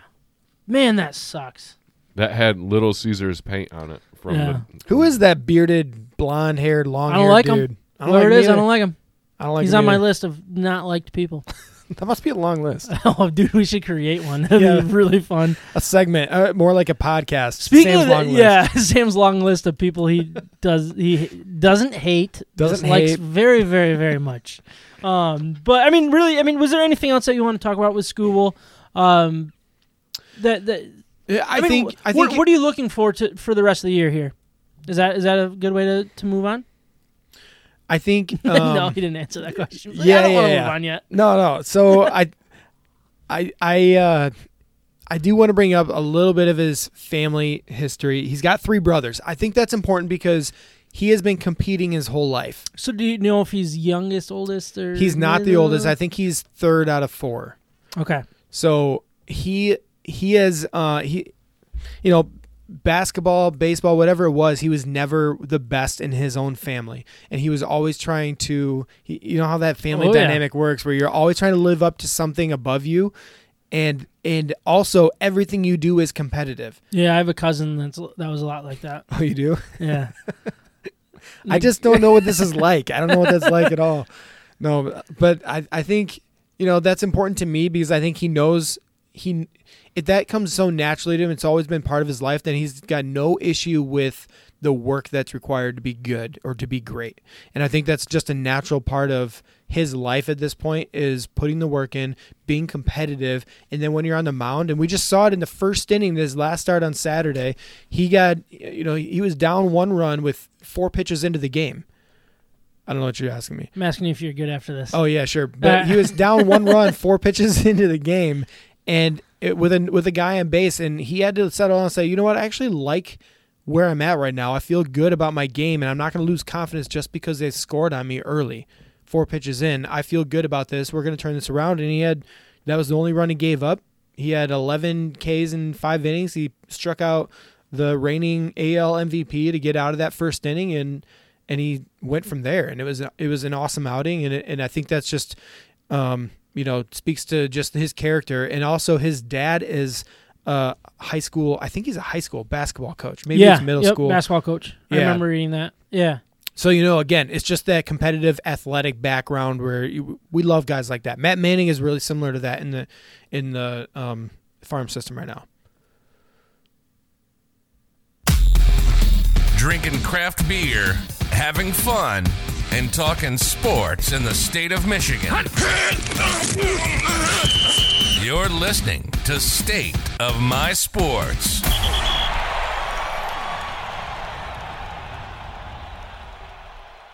Betting Hero is, I think, the best place to go. If you're interested in betting on sports in the state of Michigan, you can do that now. Start with bettinghero.com. You can sign up through there. promo code MIBETS. I'm so bad at explaining this. Promo code MIBETS. I should just record it and spend like 16 hours. Yeah, let's do that sometime. Or at least put some of it on the show sheet. Right? I don't know. I just like explain Betting Hero. Everything else is word to word, and that's just like go. The hardest one to explain, I just say explain it. No, that's why I haven't taken the time to create a read. But anyways, bettinghero.com. Promo code MIBETS, and what they have is they have all of the different promotions available. You got Fox Bets Live, you got the FanDuel, MGM, William Hill, all of them. All of them have their own promos. What Betting Hero does is it finds the best promo, whether you're a new customer or not, and sign up through there, put your money in, bet on whatever you want to bet on. You can get free money left and right. It just all comes at you all at once. That's basically where I'm at here with Betting Hero. It gives you every legal option in the state of Michigan, and that's the best part about it. So whatever state you're in, if you're in New Jersey, Michigan, whatever other state, it's going to give you every single option you have wherever you are. Mm-hmm. For sure. That's what we got. But what we want to talk about today, we want to touch base again on our adopt a team for the playoffs. So, Micah, this is hilarious. Micah's doing great. Huh? Wait. What? Is it hilarious because him and Kyle are both missing and they're combined have like one team? Or no? They have two teams between the two of them. Oh, the team in green. I'm sorry. Awesome. Yeah. So, for the basketball NBA, Micah took the Lakers, the Heat, Mavs, and then Boston. Those were his 4 picks, and all 4 of them are eliminated. Yeah, I got to say the Mavs. The Mavs is too bad. I was really rooting for them. Yeah, I was too. I really like them. So they're out.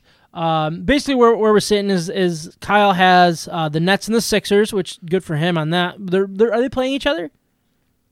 No, they're not. Cool. Nets are playing the Bucks. Yeah. You're right. Yep, that makes sense. Sixers got the Hawks. Ryan, you have Bucks, Suns, and Hawks still left, and I have the Jazz, Clippers, and Nuggets available. I'm pulling for the Suns. Yeah? Yeah, you want me the too. Suns to do it? Yeah. Chris Paul. Is that Devin Booker? Devin Booker. He's the Granville guy, right? DeAndre Ayton. Yeah. At some point, yeah. And DeAndre Ayton. Yeah, I really like their team too. I play in a golf league with a guy who is Devin Booker's uncle, which is crazy. Can he come on the podcast? Not that you're not the uncle, but Devin Booker? Oh, Devin Booker? Not the uncle. Yeah. Let me call him up. So some updated Preferably odds. after like a game 7. Yeah, exactly. Or and it has to be live because we don't know how to stream in 4-game sweep. Yeah. So Nets are the Nets up 2-0 on the Bucks right now? Or yeah. They are. So the Nets are up 2-0. They're the favorite to win the NBA title. They're at plus 115. Then it goes to Jazz, Clippers, Phoenix, which is your guys' darling there at plus 750. I thought that it was interesting that the 76ers were plus 900. I thought they were playing better. Like I thought they deserve better odds. I think Embiid was out, right? Game 1 and 2, I think, too. Okay. And they split game 1 and 2, right? I actually have to check. I think they've only played one. Is it? Maybe tonight was game 2. I don't know. Yeah, that might be. We should have known that ahead of time. That's on me. No, just keep talking and I'll let you know. And then it comes down to the Bucks, who are down 2-0, plus 1,400, which I think that's pretty good money for a team that's actually one of the better ones, right? I think they play 3 in a row at home now, right? I don't know how it goes in the NBA anymore. Is it 2-2, 1-1-1, or is it 2-3-2? I honestly don't know. Can we just answer one question at a time? Yeah, right. So the NBA changes that a lot. First question is Hawks won game 1, 76ers won game 2, so it is tied series right now 1-1. Okay. I'll work on the next request here. Yeah, I'd be curious if it's 2-3-2 or is it 2-1-1-1. Because I think that makes a huge difference. But then you got Nuggets plus 3,000 and then the Atlanta Hawks plus 3,500. So you guys are both kind of on the Phoenix Suns bandwagon here? Yeah. Yeah? I think after the Mavs lost, I mean, I'm a Luka Doncic fan. It's 2-2, 1-1-1. Okay. At this point. All right. One thing that I thought was really interesting, and I'm probably going to have the years wrong here, but I should have wrote it down. I think I wrote it down on a sticky note at work because I heard it, but then I forgot to put it on the show sheet. But basically, out of all the teams available, so there's a team that's going to win the championship. Out of all the teams that are left, the most recent winner was in 1983. Whoa, really? Isn't that crazy? And I think that was the 76ers in '83. Moses Malone. Yeah, and then I want to say like the Hawks were like in the 50s when they were somewhere else. Dominique Wilkins, maybe. It's Did like they the ever same win? organization. I thought think in the 50s, but I think there was another one in Was there. it ABA? But like that's a huge jump. Like this is gonna be a winner the first time since '83. Wow. That doesn't happen a lot in the NBA. And that kind of tells you a lot with who wins and who doesn't in the NBA. Can I just say one thing about Luka Doncic too? Because it was probably worth. He had an amazing series. He dominated on the offensive side of the ball, and he was facing Paul George, Kawhi Leonard, and Patrick Beverley, three of the very best defenders in all of basketball. Probably three of you could probably rank in like the top 6 or 7. And you're talking Kawhi and Patrick Beverley, probably 2 of the top 3 or 4. Does he have the ability to be the best team or the best player in the NBA? Definitely, absolutely. Yeah, I mean he dominated the Euro League, but then I'm pretty sure he scored on 8 or 9 different defenders in one of those games. Yeah, because they couldn't do anything. Which is incredible. Marcus Morris, another guy that threw on him all the time. I'm pretty sure Luke Kennard probably switched on him. Unfortunately, you know, Piston. Nicholas Batum. Yep. Batum. Yep. I don't know if that's all guys that would theoretically be a good matchup against him. Yeah, defensive-minded players in ways. I think so. I think he'll probably win MVP next year. Yeah, there's a good chance that this guy's going to be a multiple MVP winner throughout his career. Didn't who won the MVP this year? Wasn't it like John Gonik or Jokic? Jokic? Nikolai Jokic. Jokic? Yeah, the Joker, as they call him. Yeah.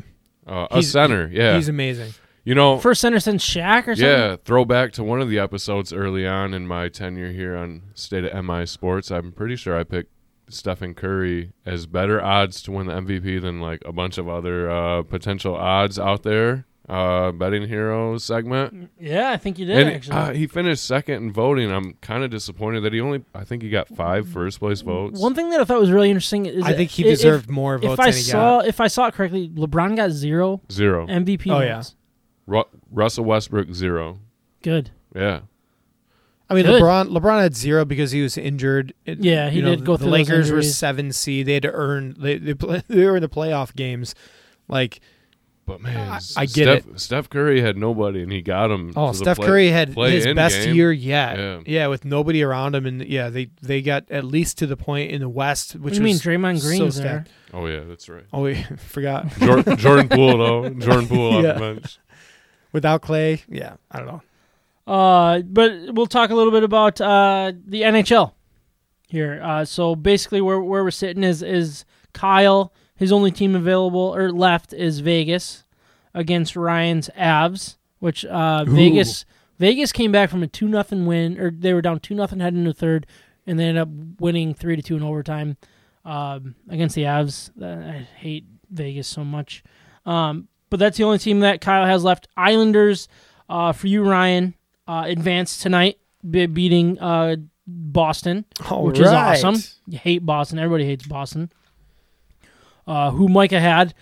His only team left is the Canadians, who already advanced, and my only team left is the Lightning, who advanced. So it'll be really interesting to see the way this goes. I mean, I don't know if, and I get the fact that people don't really sit and watch the NHL. I get it. It doesn't bother me. I love it. This has been a really good playoff so far. That Islanders Bruins series has been amazing. The Vegas Avs series has been amazing. Well, having fans too again. That's right? a huge deal. The last Stanley Cup playoff little thing they did was kind of weird. They played 3 cities, and you kind of it was like a couple bubbles, and it was just very strange. Feels good to see real hockey again. Yeah, and the fans, it is awesome. All of these places are packed except Canadian teams, and then players are putting their bodies on the line. It's good playoff back. hockey again. It's back, exactly. And it's been really fun to watch. I know not a lot of people sit and watch them, but again, I really don't care. So the updated odds, and this was heading into tonight, so I'm sure the Islanders' odds have jumped, and Boston, who has the worst odds. Oh, let's go! Come on, walk off. That one's out. Come on. foul. Is that Don't foul? tell me. Well, you guys got me all excited for Badu to hit a foul Dude, ball. Oh my god! All he needs is a single to put it into another inning too. Giant 2 turd. outs, bottom 10th. Oh, they're Look at down. this. They're Yeah. down. Yeah. This is terrible It's- podcasting. Hey, how I don't about care. How about that MLB rule of starting a guy in second and extra? Yeah, how do you feel about that? I don't like it. I'm No? just watching it now. It's like, dang it, sack fly and a sack fly, a guy gets home. I mean, that's kind of what. Yeah, it's kind of what Seattle did. Anyways, I'll just keep talking. You guys can watch the game. Thank you. Tampa Bay is leading the way at plus 200. Vegas plus 225. Come on! Come on, he That's gonna scored. score a run. Tied that it was up. in the ballpark. 4-4. All right, Wait, was Badu. that Now a walk off, wild baby. pitch. was that a wild pitch? Yeah. Nice. All right, Badu. Now just keep this one fair. Jeez. I can't even focus. Paredes is gonna score the tying run, even though he just got. There's no robbed. reason to get into these odds because they've changed since tonight. But one thing I did want to talk about before we move on from our Betting Hero segment, and this has been a long one, but probably our longest Betting Hero segment in a while. Michigan State, their over/under came in at 4.5, and I sit here and look at this schedule, and I'm not sure I see 3. Is this football or basketball? Football. Oh, all right. I know Tom Izzo lost some guys. Yeah, but so 3 I mean, seems weak. Yeah. all right, so I look at the schedule, and I'm not going to be too much into it. We'll have our fun little schedule game, which is always a good time. And outside of the Big Ten, you got Youngstown State and Western Kentucky. I mean, those are the ones that you should win. I sure hope. Other than that, I mean, you could put Rutgers on because you never know what's going to go on with that. Maryland is a potential coin flip. Purdue, I guess, fits in that same mold. Indiana could also kind of come in that same. So, I mean, if you guarantee Youngstown State and Western Kentucky as wins, I mean, you gotta find a way to beat Rutgers, Indiana, Purdue, and or Maryland. Yeah. But they've got that over under. They're a good quarterback play away from Maryland, Purdue, Indiana's going to be tough, but Rutgers, Nebraska, even Yeah, I guess Nebraska Youngstown. can kind of fall in there. So, would you lean over would you say over is a fair bet on that? What is their over under? 4.5. 4.5. Ooh, I'm going to lean over. Yeah. I think I will. Yeah, I'm kind of maybe a little bit higher on the Spartans than you might be. Yeah, I mean, they lost a lot. They did, but I think they've gained some pretty good transfer. recruits. Yeah, there were transfers over from. I'm very interested solid to see programs. how Mel Tucker is as a coach. I don't think we learned enough last year. No, we didn't. In because that of type of quarterback play. season, quarterback play as well. But I don't know enough about Mel Tucker to know where to go with this. But you look at the schedule, it looks fairly easy. When I really started to dig into it, when you brought up Nebraska and stuff as potential wins, it's like, man, I mean, and I don't want to even consider the Michigan game an easy loss because we all saw what happened last year. Yeah, no kidding. But the 4.5 it seems low, right? I mean, let's say they hit the under. Let's say they hit 4 wins. That's a disappointing season. Oh yeah, for Michigan State, Yeah, absolutely. Yeah, it I don't should care. be. I don't It care should where be. you're at. Yeah, Yeah. And I'm curious to how this is all going to happen and how it's going to, right. No, but you're right. move Look, on. I'm saying over. I'm taking the over and giving rationale. That's not even qualifying for a bowl game. That's not getting you to great 6 point. wins. Yeah. And that's how quickly they have fallen off. And I'm not piling on to Michigan State because they beat us last year and I got to swallow that. But it's like, man, it's not pretty. It's not pretty in Spartan land right now. And I think Vegas sees it, and I'm curious to how the fans see that. And is this going to be another wait and see? I got to talk to season? my buddy Kevin and figure out where his head's at because Yeah. I think he's cautiously optimistic on this team, and Yeah. that might be a little bit where my optimism is coming from. Okay. Pretty good transfers, and then quarterback play. I think they have options this year. A lot of those guys were freshmen last year that they were trying to juggle behind Lombardi. They were trying to see if their redshirt freshmen, like which one of the true freshman or the redshirt freshman was going to be able to back him up. Like that's a bad spot to be in. I think there's way more competition in camp this year, and it's going to lead to an overall more confident team. Mm-hmm. So we'll jump over to Michigan. Their over-under was set at 8. So we don't have the half game. I like half games. I don't know why they do the full game there. It bothers me a little bit. Because pushing at 8 is probably the right idea. Right. So I really look at there's a lot of Washington. Coin Wisconsin. flip games. Like, I understand why people aren't going to be optimistic about Michigan. A lot of questions, a lot of turnover, quarterback questions. Like, I don't know what to think about this team. I really don't. And it's weird because that's the team that I care a lot about, and I should have a better pulse of it. But with everything going on and the way that the offseason was handled, it's a little concerning, and I really don't know where to go and what to expect. I feel like if I said over, I would be like, oh, well, you're just a slappy for Michigan, and that's fair. But if I say under, it's like, should it really be under? I don't know. Like, where are you going with this under means 7. And so do you really expect them to win 7? And that's the hard part. It's like 7 is a pretty dang disappointing season. Oh, yeah. Like, that is Harbaugh fired territory. Absolutely it is, yeah. Yeah. So what does 8 mean then? Is 8 that much better? No, it doesn't seem but like nine wins is a good season. Exactly. Yeah. That's how small of a window college football is. So they're playing on our emotions because they know 8 is that worst number. Do 7.5 or something, right? Yeah, because I know they don't care. Like, it's not like Ward Manuel is going to be like, oh, you didn't make the over, so I'm going to fire you or anything like that. They don't care about any of that. Nobody's going to bet a push. So you're going to over-under, and that means that they have luxury to work with 9 to 7. Yeah, so good for them. You go through it. I mean, they're going to lose to Ohio State. Let's just say they're going to lose to Ohio State, Penn State. Let's look at the 3 biggest games. And I'm not even Wisconsin. sure. I'm not even sure Penn State really falls in the automatic loss category. I'm not going to, but let's just for the sake of an argument, let's say that. So how many wins does that put? Actually, Penn State was terrible last year. Ohio State, Penn State, Wisconsin, and I want to say you split with Washington's with not Indiana. Indiana. Let's say you split Indiana, Washington.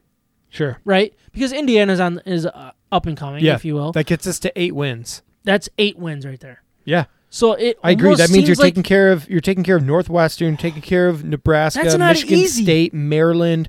Yeah, I mean, there's... So, and when you look at it that way, it's like under seems like the smart bet. And I'm pushing. Boy. I'm pushing. Right? I'm going 8. Well, that's fun. I'm betting the push. Thanks, Ryan. I think Vegas is smarter than me. No, I mean, it's... Do I get extra if I get the push? It puts things into perspective on the way that this season could go, is going to go, and man, we're gonna have a lot to talk about once football season starts. Sure, John, what are you thinking about Michigan? I just want to break even. Yeah. I mean, what do you look at though? I mean, do you like the? I don't know if you're a betting guy, but I don't play with the money. No. But I like their home matchups. Their toughest one, obviously Ohio State, but Washington coming over here, West Coast, East Coast. I don't know. Put that game at noon. You have to put that game at noon to mess with Washington and their brains, right? Over under 8. Yeah. Over under 8. It'll be interesting. He's going to do it too. He's going to do it too. He's going to push. I'm leaning at 8.2. Like, give me 8.2. Is that my beer? Oh, shoot, not my beer. No, we're not doing beer grades yet, John. No, I don't know. It's fun to look at. We'll get into all that as we go. I mean, what are we, probably like 91 days or something like that? That's just off the top of my head. Off the top of your head. Just random number. But I think we're inside 100 for NFL too now. So really, it's exciting. Summer's going by too fast. Young Sam would be kicking my own butt because he's like, "Why are you trying to get rid of summer so quickly?" And I'm like, "Football season." That's the reason. That's the reason. No, I don't want summer to end. Yeah, no. I mean it's kind of just started, but it then hasn't even technically looking started. At it. Yeah, but it just feels like it's almost over. Yeah, right. This is going by. Winter is coming. Yeah, for sure. That's a Game of Thrones. Game of Thrones. You got it. Yeah, I knew that. It is time to grade our Michigan beers for this episode, but before we do, I want to once again remind everyone of our partner, Siciliano's Market. They're simply the best. Oops. It is time to grade our Michigan beers for this episode, but before we do, I want to once again remind everyone of our partner, Siciliano's Market. They are simply the best beer store in West Michigan, located on Lake Michigan Drive, right between Grand Valley State University's main campus and downtown Grand Rapids. Wherever you live in West Michigan, it is worth the short drive for what they have to offer. Whether you know what you want or you need some help from their expert staff, Siciliano's Market is the best place for that. They not only have a massive and up-to-date inventory of the best craft beers from across our great nation, they're individually priced so you can mix and match to build your own six-pack. Along with their great selection of craft beer, they have specialty wines, spirits, ciders, coffee, tea, tobacco, and cigars. They also have the largest selection of homebrew and winemaking supplies in West Michigan. We love that Siciliano's Market is part of the State of My Sports family and is who we visit to help us choose our Michigan beers for each and every episode. So please check them out and let them know that we sent you. All right, so if you missed the beer intros, I peeled off my label, and I feel like I might have won something. So I'm drinking from Upper Hand Brewing. It's called their Next Up. It's their hazy IPA. Nobody cares what I'm drinking right now. We got to know nobody if you won. cares what's going on about the beer and what my grade is. Do you want me to go? Yeah, go for it, and I'm going to keep going with this here. I'll go again. I am drinking Zion, which apparently there's not an A in this label. I don't get it, but I was wrong the first time.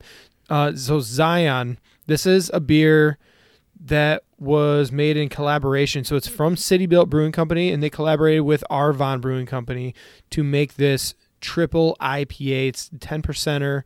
And again, just a little bit, like they wanted to do some original ideas, but then just challenge that with a little bit of kind of a remix idea of mixing in some Puerto Rican style beer into this one. So again, I wasn't really sure what that all means.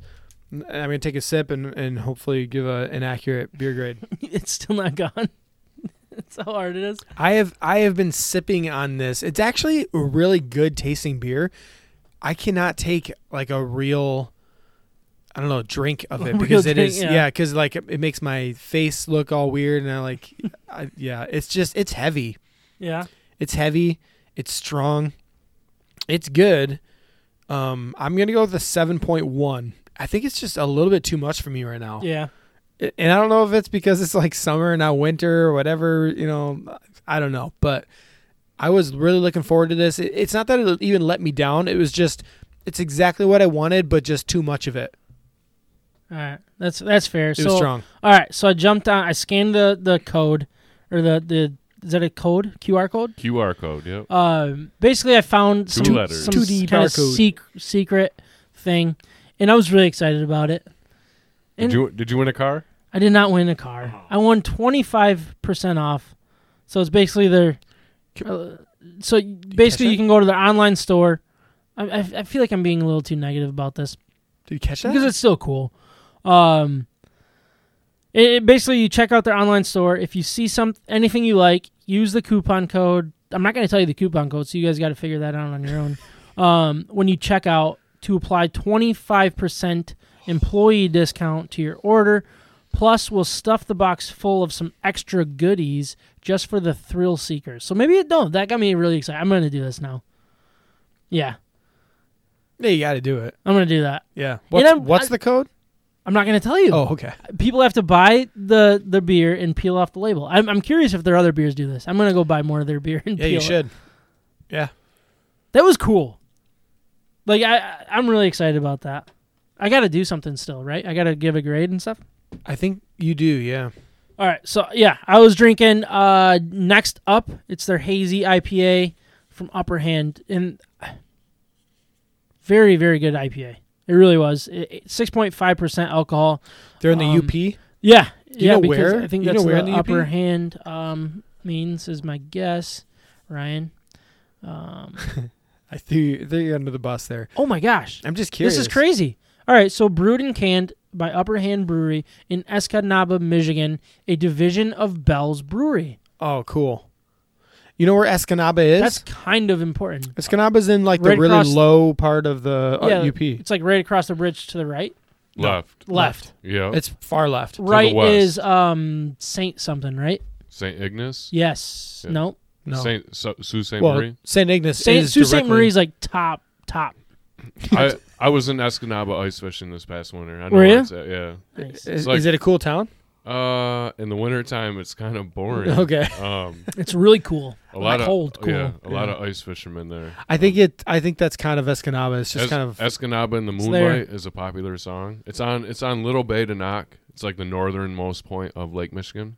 Yeah. The very most northern point of Lake Michigan is actually Rapid City? No. Oh man, I was looking at I really wanted to buy like a cottage around there. I can't afford a cottage, but yeah. It's on. Yeah. Nobbin Way. Nobbin Way is the very north point of Lake Michigan. Okay. But anyways, yeah, very, very, very close to that is Escanaba. Yes. Yeah. Yep. Just keep heading west. I still gotta give it a grade. Very good hazy IPA. Very happy with it. What's the grade? 7.9. Nice. John, this is the one I'm most curious about. Right? I am so glad it's not on my plate because me too. I don't have no idea where to go with this beer. Same here. Yeah. So John, was this your second? Is this your second ever? Beer grade? Second ever beer grade. Yeah. Man, it's a lot of pressure for something like this. Like, good luck with that. Yeah, big shoes to fill. I wear a 14. Perrin, wow. Yeah, Perrin Must Brewing. be nice. Shout out to Perrin though. First craft beer brewery I ever stepped foot in life. Was it really? Yeah. Always been a fan. Pretty loyal. They've pumped out some pretty good beers over the years. Had I known that this was going to taste a little bit like wine, I probably would have had like a steak with this. Yeah. Oh, you want a steak? Yeah. Or a burger, something good off the grill. 8% by volume, alcohol by volume. Sour ale, Agent Oak. It's a interesting. lot of flavors going on. When handed me the glass, it was kind of dark. Is that a brown beer? I think it's red. I think it's red. It's definitely red. Flanders red. In fact. Oh, that makes sense. Yeah. That makes sense. Man, I'm not lying. I'm a fan of this. Yeah. I would drink this again, and I'm gonna reach with an 8.3. I love that grade. Actually, I think that's like a perfect grade. Yeah. Honestly, I think you really nailed that because it's so different. Drink. You don't know where to go. It's a refreshing 8%. Yeah, it is. I might have a steak tomorrow on the grill and drink what's left over. Yeah, that sounds great, actually. Is there any left over? Roeselare. I think there's one more at least in that cooler down there. Yeah. Man, interesting. Very interesting beer. But yeah, I think that's a really good grade. They did what they do best is they make drinkable beers, right? And this one does not even taste like beer, but it's just drinkable. You want to go back for more. Yeah, for sure. Well, that was a fun episode. I want to thank you guys for recording, showing up tonight, and being a part of it. I think that the player profile was a lot of fun. Getting to know Tarek Scuba a little bit. Maybe he'll come on the podcast if we tag him right or hashtag him right. I think that's the next step on that one. Yeah, for sure. And being here, we miss Kyle and Micah. But also want to thank you guys for listening. We'll talk to you guys next week. Episode 109 will be next week, and we finally got to talk. We'll talk to you next week, if not sooner. Yeah. Peace. Damn, it's too early again. I got to figure this out. You've been listening to State of My Sports. From the Red Wings to the Lions to the Tigers to the Pistons to Michigan and Michigan State and everything in between, we're talking about it. And don't forget the beer. We hope you enjoyed the show. Make sure to like, rate, and review. In the meantime, hook up with us on Instagram, Facebook, Twitter, YouTube, and Twitch at State of My Sports with an MI. We'll see you next time.